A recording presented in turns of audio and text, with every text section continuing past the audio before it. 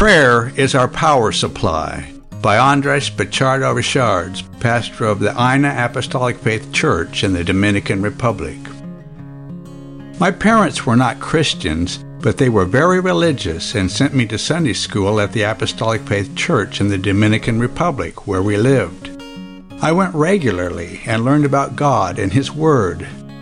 One night in my teenage years, while I was alone in my room, I heard the voice of God telling me, "If you do not repent, you will perish." Those words resonated in my heart. The next evening, I went to the church service and heard the preacher say, "You can accept Jesus into your heart this night." I did not pray right then, but after I returned home and was alone in my room, I got on my knees in the dark and prayed. I asked God to forgive my sins and save my soul, and suddenly the room lit up and the Spirit of God came down. I started to give glory to God because I knew something powerful had happened in my life. God had saved me. I went back to the church the next evening and told the pastor I had experienced genuine salvation. God had fully changed my life, taking away my desire to use bad words, listen to secular music, and dance. I began attending all the church services, and the Lord gave me Christian friends.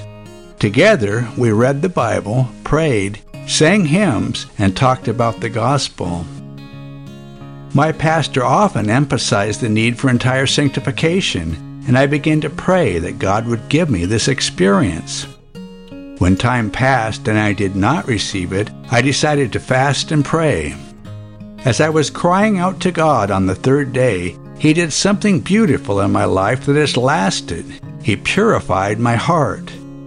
The Adamic nature was removed, and an inner fight was gone, leaving only peace in my soul.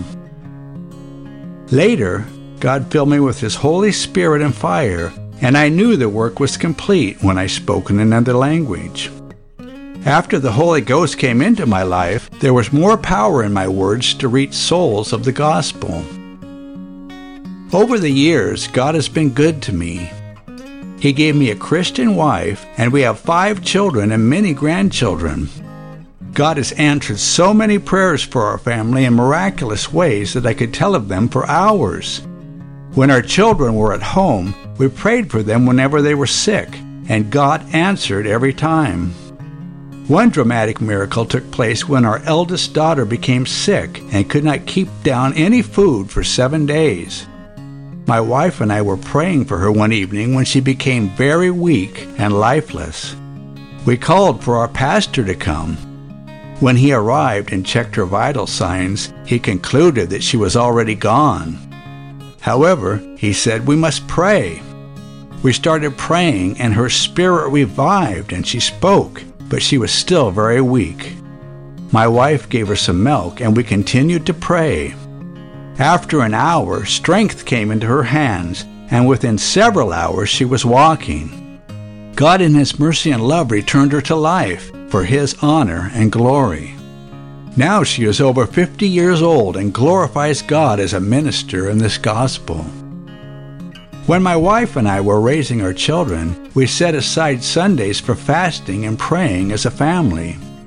This came to an end when the children grew up and left home.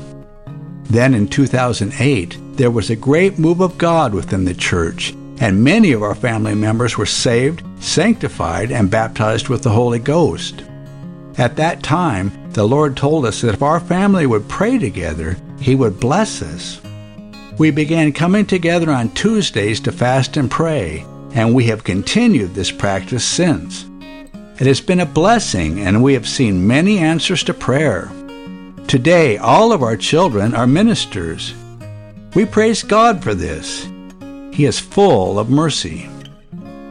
God allowed me to serve Him as a Sunday school teacher, youth leader, minister, and since 1994, as a pastor.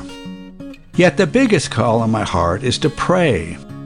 We are living in days of apostasy where even some churches are straying from sound doctrine. Though I preach, my focus is on praying, because I know that prayer is our power supply. We need to pray to maintain our experiences, remain loyal to the gospel, and hold firmly to sound doctrine. I am so thankful for God who has been with our family in a mighty way. My goal is to be loyal to Him and one day to obtain eternal life.